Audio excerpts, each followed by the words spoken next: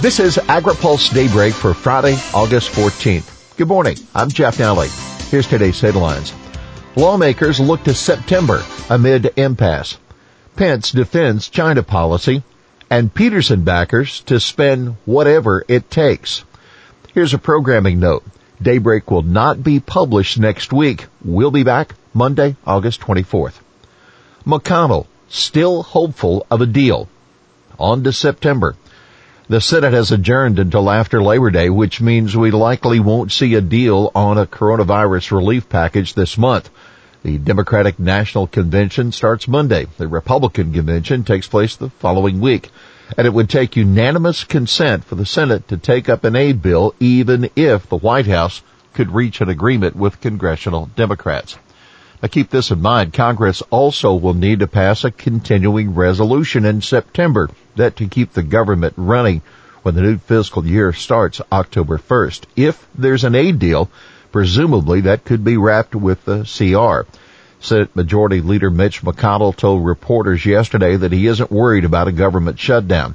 As for coronavirus relief, he said, I'm still hoping we'll have some kind of bipartisan agreement here sometime in the coming weeks. Pence defends Trump on China. Vice President Mike Pence is trying to reassure farmers about the administration's commitment to hold China accountable on Phase 1 trade deal ag purchases. At an event in Iowa yesterday to launch the Trump campaign's ag coalition, Pence defended the president's trade policy while going after the Democratic ticket over issues ranging from meat consumption to the Clean Water Act. On China, Pence said, we're leveling the playing field. Iowa Soybean Association President Tim Bardole, who attended a meeting with Pence before the speech, told AgriPulse that Pence thinks that trade with China is, quote, really going well, even though we don't hear much good news in the media. In Pence's view, Bardole said, when you look at what China is buying, there is definitely a huge improvement. And by the way, before speaking, Pence talked with a few farmers, including Bardole, about this week's devastating storm in Iowa. But former Agriculture Secretary Tom Vilsack told reporters the vice president should have toured the state's crop damage instead of holding a campaign event. Chinese pork imports to drop next year. China has been making strong progress to recover from the African swine fever epidemic responsible for the loss of more than half of the country's swine. Rising production will sharply decrease its need for pork imports next year, according to a new report from the USDA's Foreign Agriculture Service. China will import a record-breaking 4.3 million metric tons of pork this year, that according to an FAS forecast, but that's expected to drop by 14% next year to 3.7 million. China's official and industry sources both agree that investments in biosecurity and supply chain measures taken primarily by larger swine companies have been largely effective in controlling the spread of ASF, the new report says.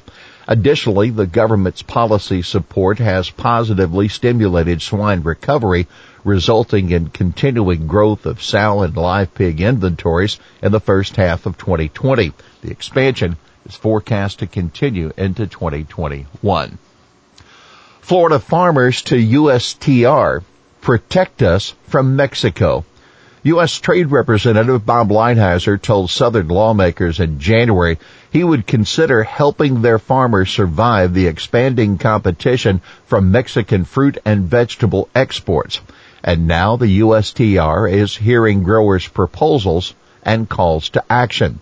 We've seen explosive growth in imports of Mexican fruit and vegetable crops to the U.S. since 2000. Mike Joyner, president of the Florida Fruit and Vegetable Association, told USTR officials in a day-long virtual hearing yesterday.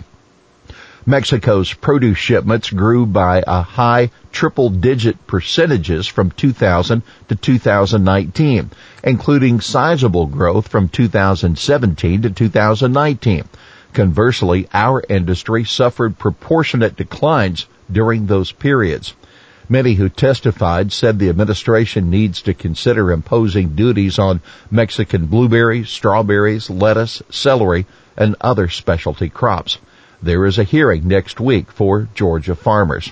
And by the way, a bipartisan group of 104 House members, including Majority Leader Kevin McCarthy of California, sent a letter to Lighthizer and Ag Secretary Sonny Perdue, urging them to ensure Canada and Mexico adhere to the dairy provisions of the U.S.-Mexico-Canada agreement. Peterson backers will spend whatever it takes. A group that's working to get House Agriculture Chairman Colin Peterson reelected says it has now raised close to $900,000. The group didn't say how much cash it had on hand at this point to spend on Peterson's Minnesota campaign. As of June 30th, the Committee for Stronger Rural Communities had reported raising over $716,000. The group is heavily supported by the sugar industry. Peterson's western Minnesota district is a major producer of sugar beets. Committee Chairman Kelly Erickson said the group is, quote, ready to spend whatever it takes to help re-elect Peterson. We are 100% behind Representative Peterson because of his effective record on farm policy and his independent leadership. A GOP poll released this week shows Peterson down by 10 points to Republican Michelle Fishback.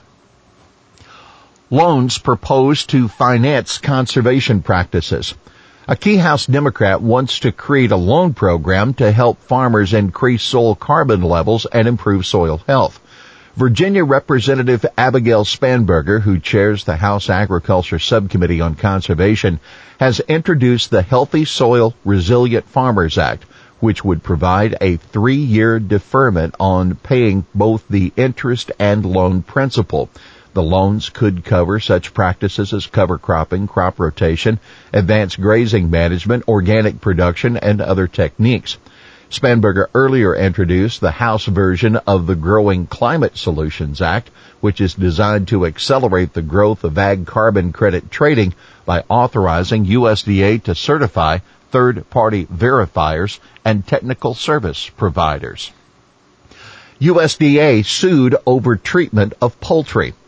USDA is not ensuring humane slaughter of poultry, resulting in damaging or contaminated products that violate the Poultry Products Inspection Act, a lawsuit filed yesterday alleges. The Animal Welfare Institute and Farm Sanctuary sued the department in federal court in New York, seeking regulations from USDA's Food Safety and Inspection Service to address the systematic mistreatment of chickens, turkeys, and other birds at federally inspected slaughter facilities, according to a news release from the groups.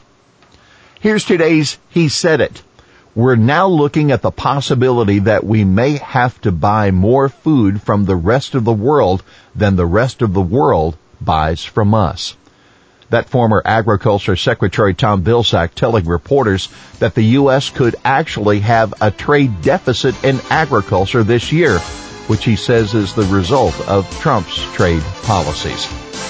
Well, that's Daybreak for this Friday, August 14th, brought to you by Watkinson Miller and Dairy Management Incorporated. For the latest news out of Washington, D.C., visit agripulse.com. For AgriPulse Daybreak, I'm Jeff Nally.